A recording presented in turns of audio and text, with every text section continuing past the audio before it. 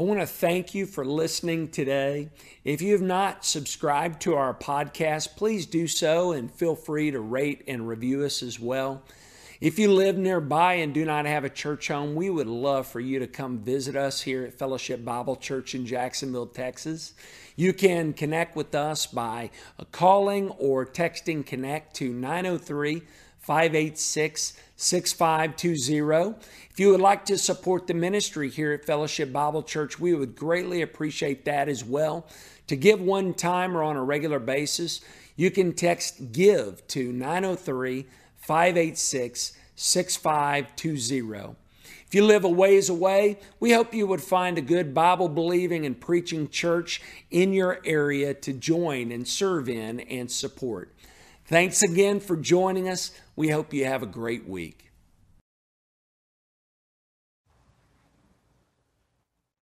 Have you ever questioned God's providence?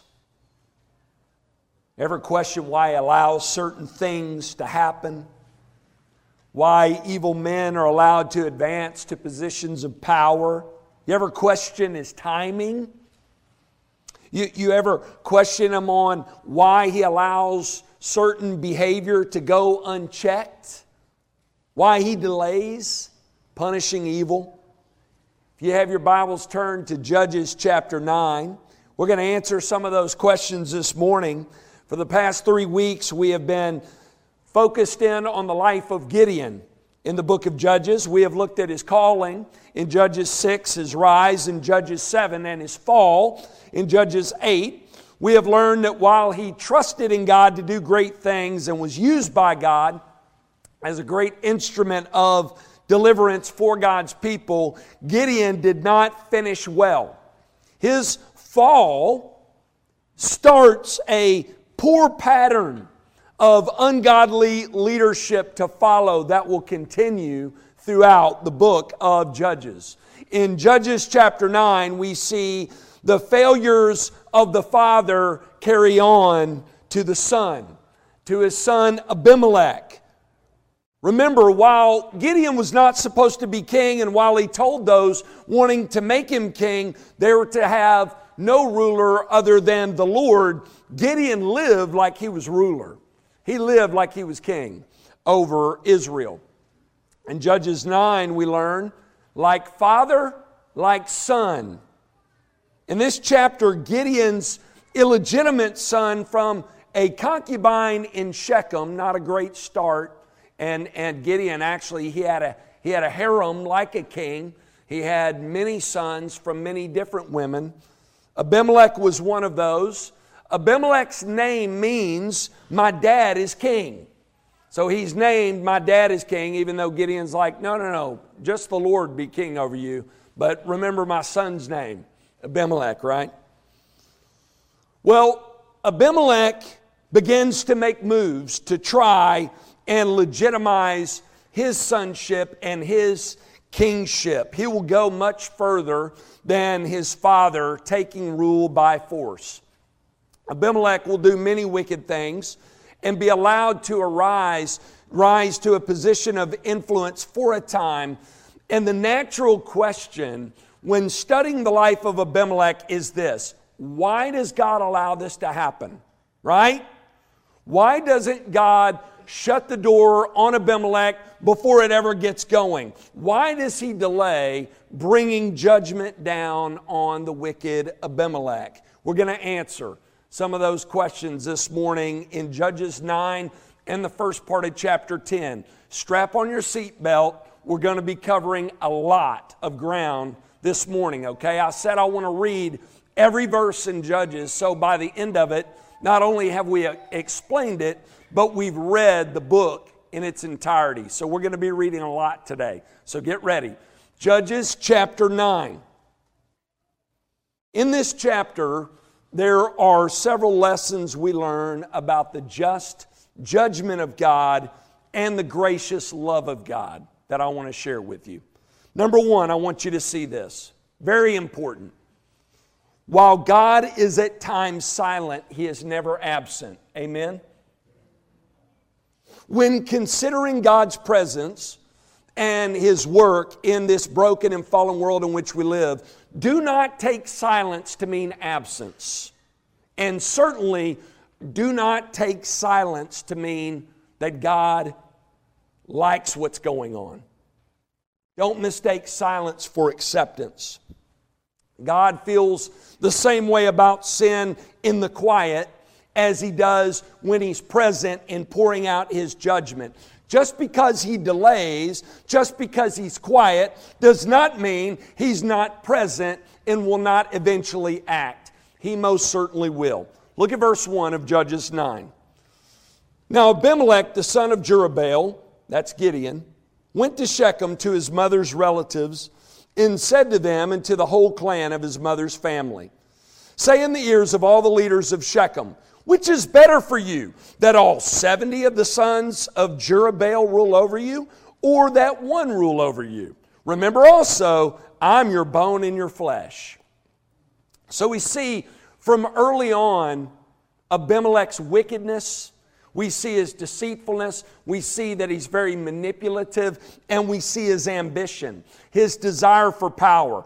He wants to be king over God's people. Notice how calculating he is. He goes to his hometown of Shechem, to the clan of his mother, and he begins to plant seeds that one ruler is better than 70, right? And that one ruler should be him because he's from Shechem. Now remember who I am. I'm a Shechemite, like you. Isn't it better just for me than for 70? Abimelech is trying to justify with the clan of his mother's family the reason for the evil he is about to commit. He wants to wipe out the competition. He wants to kill members of his own family and wants them to support him. How will the people of Shechem respond? Look at verse 3. And his mother's relatives spoke all these words on his behalf in the ears of all the leaders of Shechem, and their hearts inclined to follow Abimelech, for they said, he is our brother. And they gave him 70 pieces of silver out of the house of Baal-berith, with which Abimelech hired worthless and reckless fellows. That's who Abimelech's running with, worthless and reckless fellows. You're known by who you hang out with, right? Who followed him, you're known by who follows you. And he went to his father's house at Ophrah, and he killed his brothers, the sons of Jerubbaal, 70 men on the stone. Those in Shechem give Abimelech their allegiance, and they fund this wicked campaign of violence and mass murder. Why? For power and influence, to have their leader, a Shechemite, in control. To them, the ends justify the means. Abimelech kills almost every one of his siblings to solidify his power. This, by the way, is different from what we've read so far in the book. To this point in the book of Judges, it's followed a general pattern that is broken here in Judges 9. I want you to see this. There are several omissions in this chapter and in the next that are significant.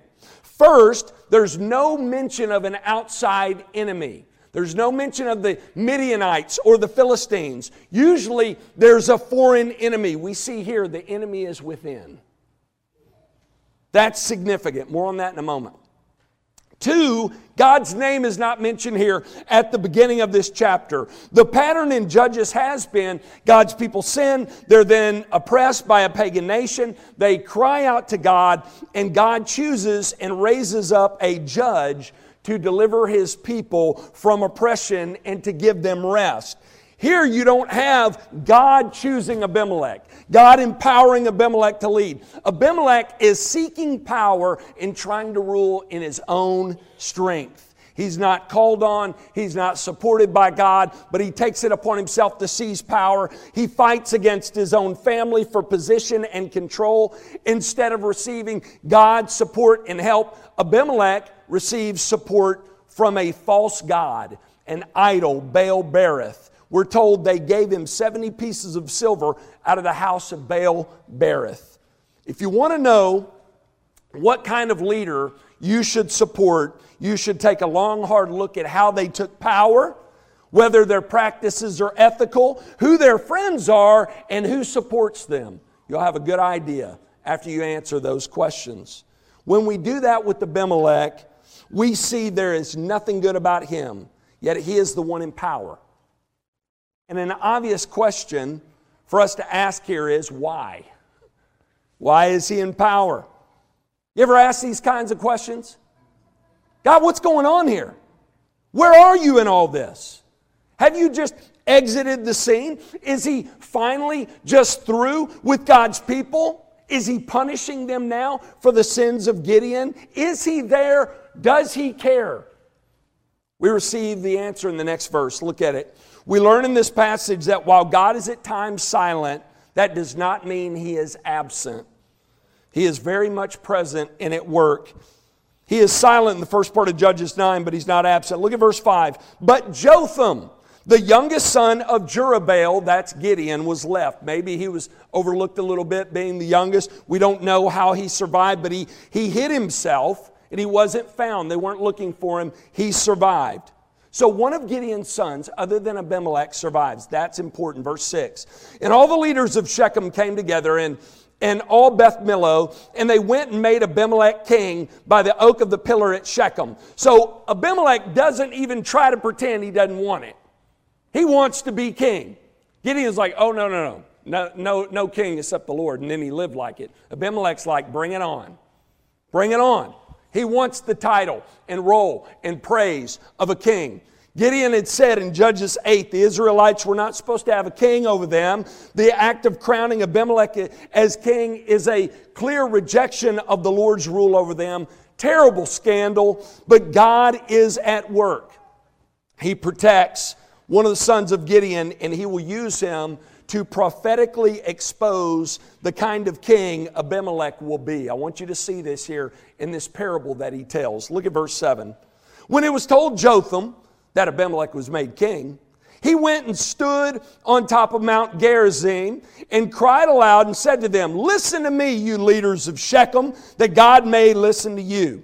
The trees once went out to anoint a king over them. Now, we know this is a parable, okay? So follow him here.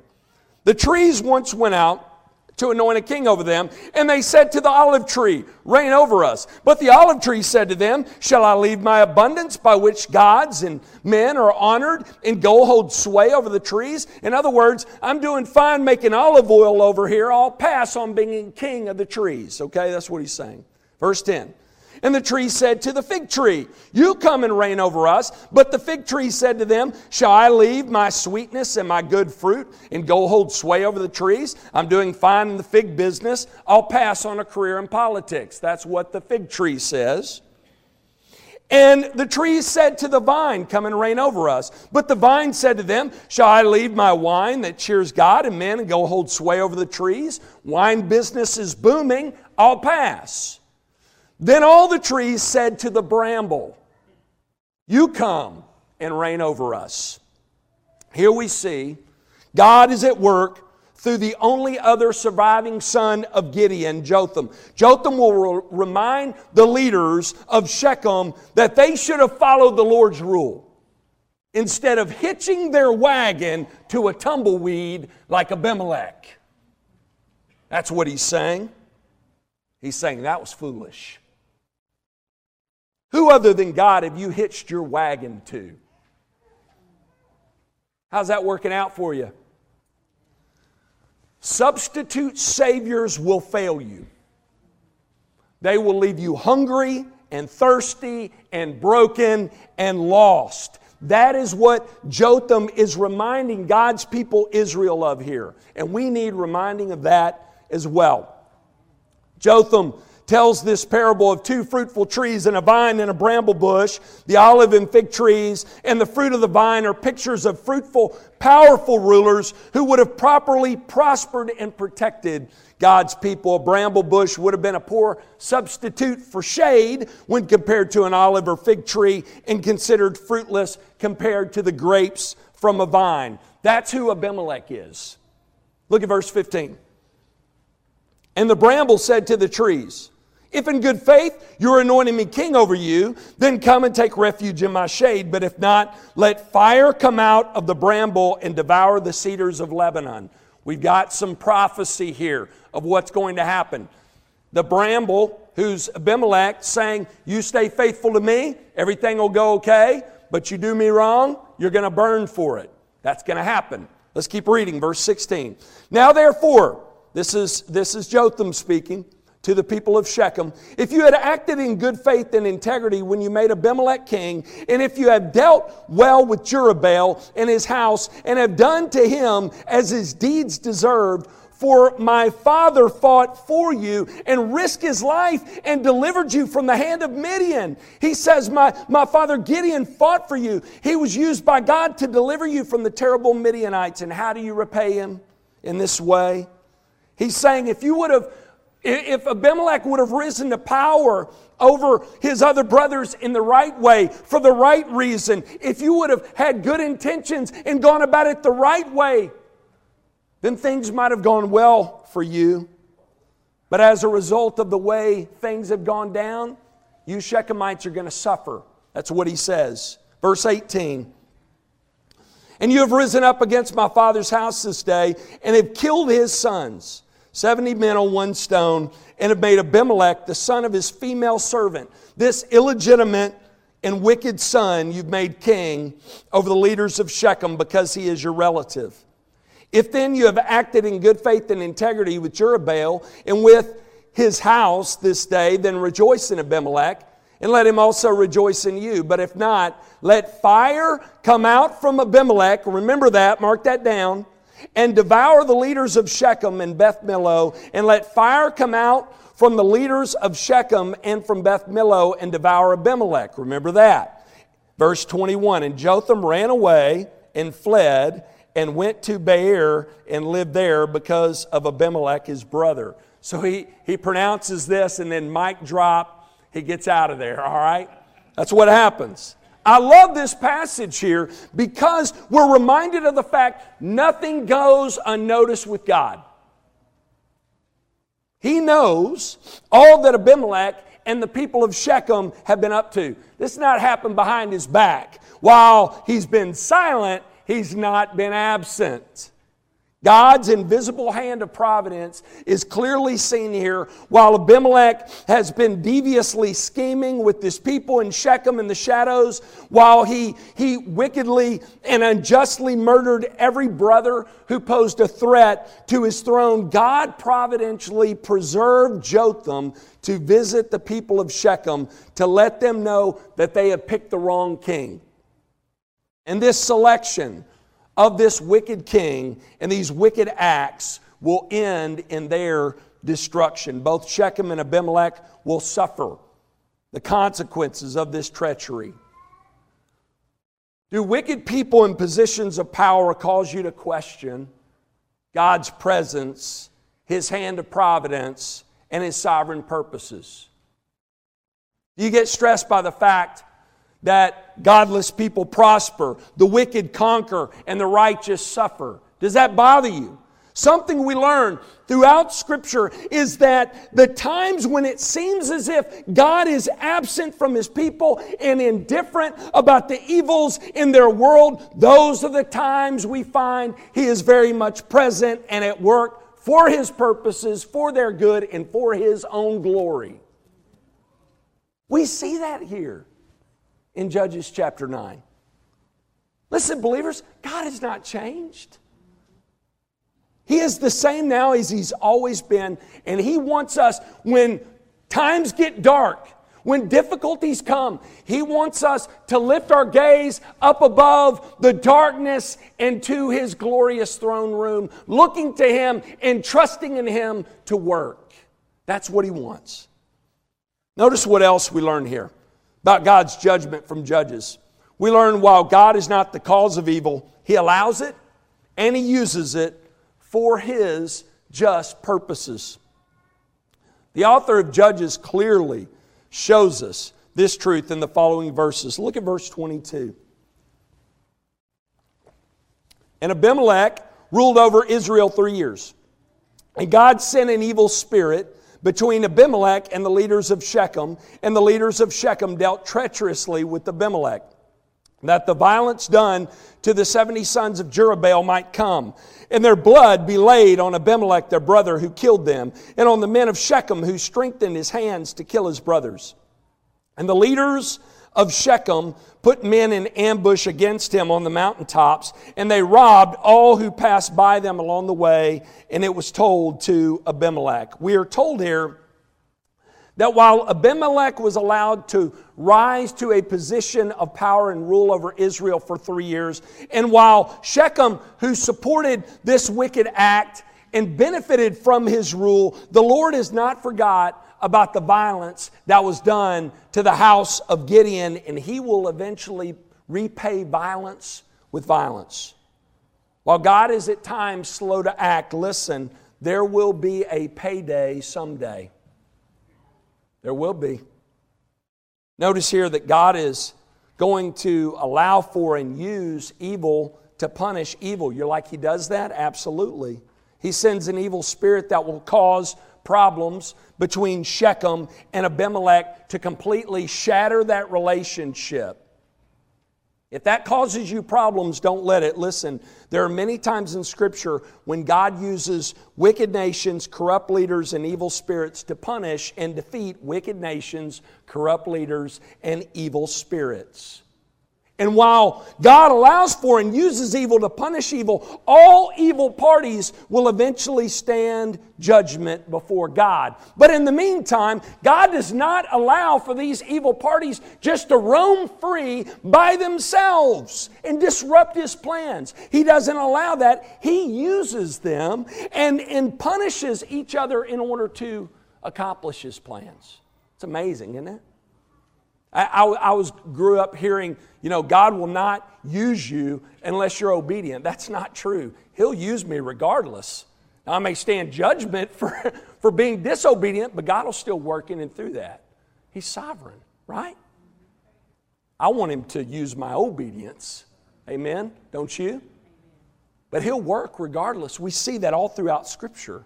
That's the way He works. Let's keep reading. We see this. Look at Judges 9:26. And Gael, the son of Ebed, moved into Shechem with his relatives, and the leaders of Shechem put confidence in him. And they went out into the field and gathered the grapes from their vineyards and trod them and held a festival. And they went into the house of their God and ate and drank and reviled Abimelech. And Gael, the son of Ebed, said, "Who is Abimelech, and who are we of Shechem, that we should serve him?" He's turning them against Abimelech.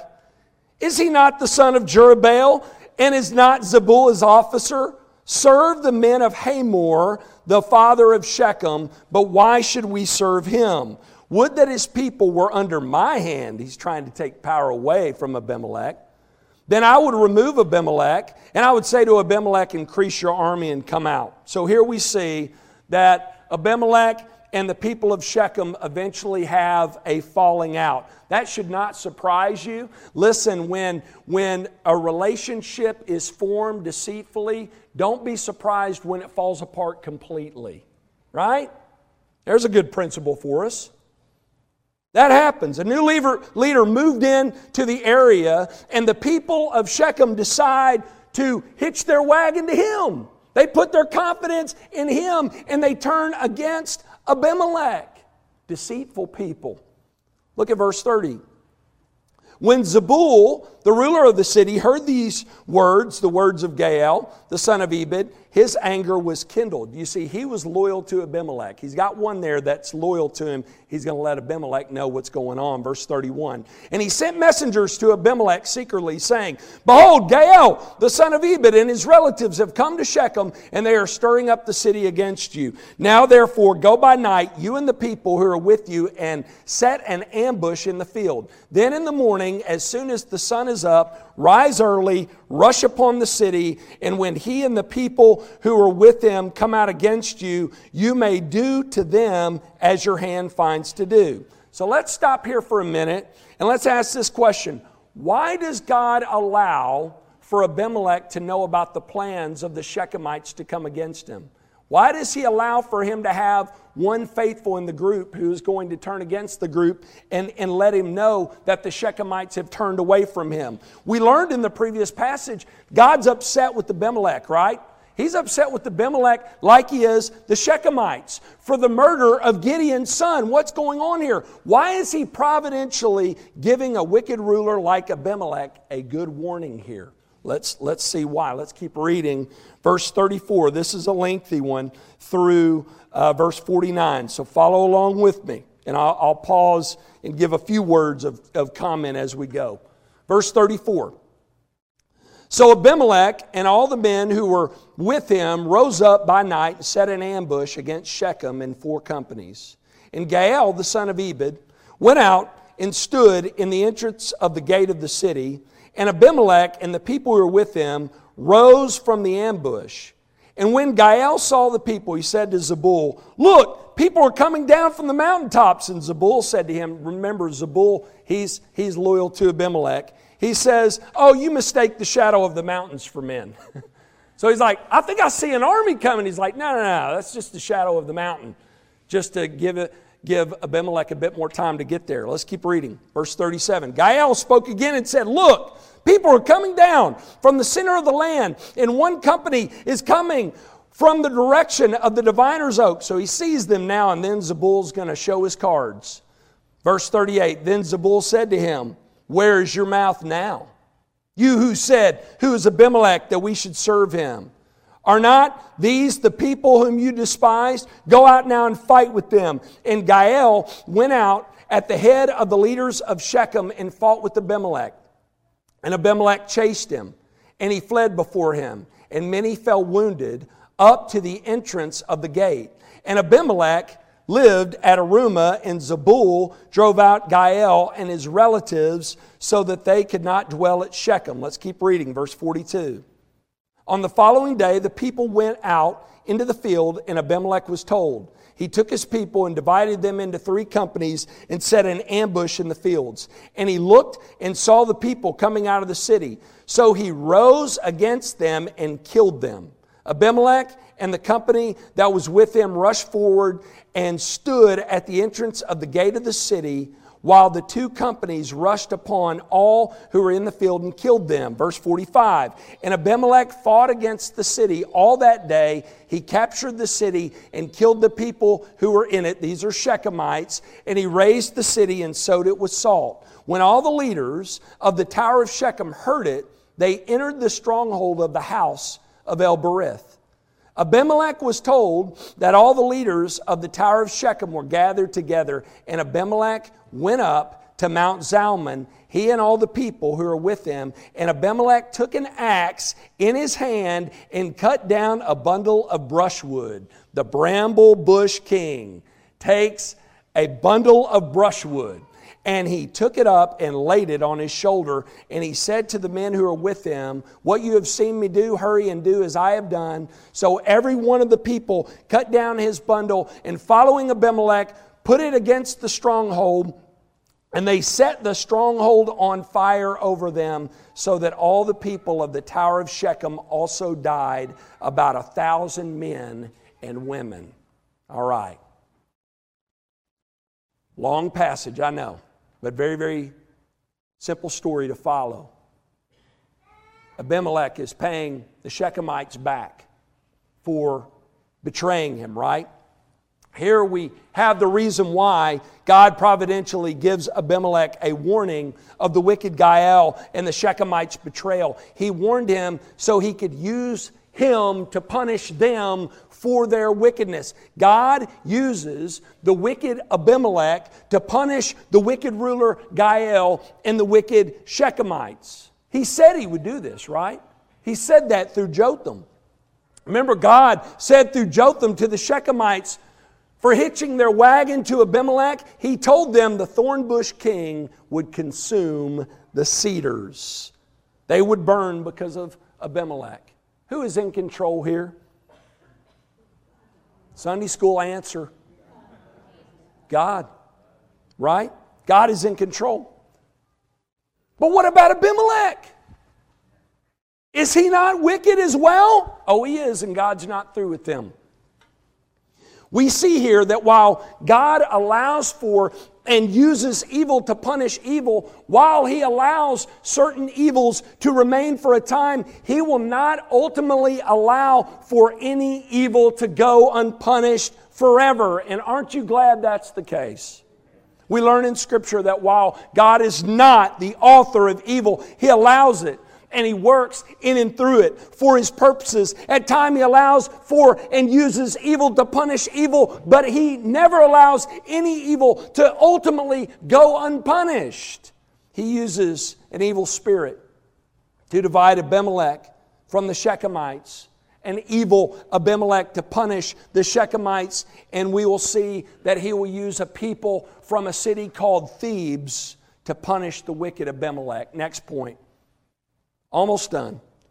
While God's judgment is delayed, it is certain and severe. Look at verses 50 through 57. Then Abimelech went to Thebes and encamped against Thebes and captured it. But there was a strong tower within the city, and all the men and women and all the leaders of the city fled to it and shut themselves in. And they went up to the roof of the tower. And Abimelech came to the tower and fought against it and drew near to the door of the tower to burn it with fire. He was going to do the same thing to them, right? And a certain woman threw an upper millstone on Abimelech's head and crushed his skull. I told you, judges, this is rough. Then he called quickly to the young man, his armor bearer, and said to him, "Draw your sword and kill me, lest they say of me, a woman killed him." And his young man thrust him through, and he died. And when the men of Israel saw that Abimelech was dead, everyone departed to his home. So after defeating the people of Shechem, Abimelech decided that he would go after their allies, the people of Thebes, strong tower within the city. And when Abimelech and his army came into the town, the people of the city, they fled to this tower, they shut themselves in. And when Abimelech came near to the tower to burn it with fire, we're told a certain woman threw an upper millstone on Abimelech's head. We have a video of what a millstone is here. You can see this, should be up on the screen here. It was used in this day, a millstone was to grind grain into flour, okay? There were two stones, one was stationary and the other was used to grind up the grain into flour. This upper millstone would have been what this woman hoisted up and threw, so you could see why it would kill someone, right? It was thrown down on Abimelech, crushed his skull. Second time in Judges, a woman kills a powerful leader. First time is Jael, who kills Sisera by driving a tent peg through his skull. And now we have Abimelech being killed by a woman from Thebes with a millstone. There's some irony here in this story. Abimelech murdered his brothers on one stone, and now he is killed by a single stone. Abimelech tries to dress this death up, make it more honorable, having his armor bearer run him through with the sword, but his death is still remembered as it is today, as a millstone to the head by a woman. God does not allow for this wicked leader to have an honorable death at the hands of the Shechemites after they betray him. No, He humbles them by allowing for them to be burned by Abimelech, and then He humbles Abimelech by putting him to death at the hands of this random woman. God did this. We know she's not random, right? Providentially chosen, but it seems random.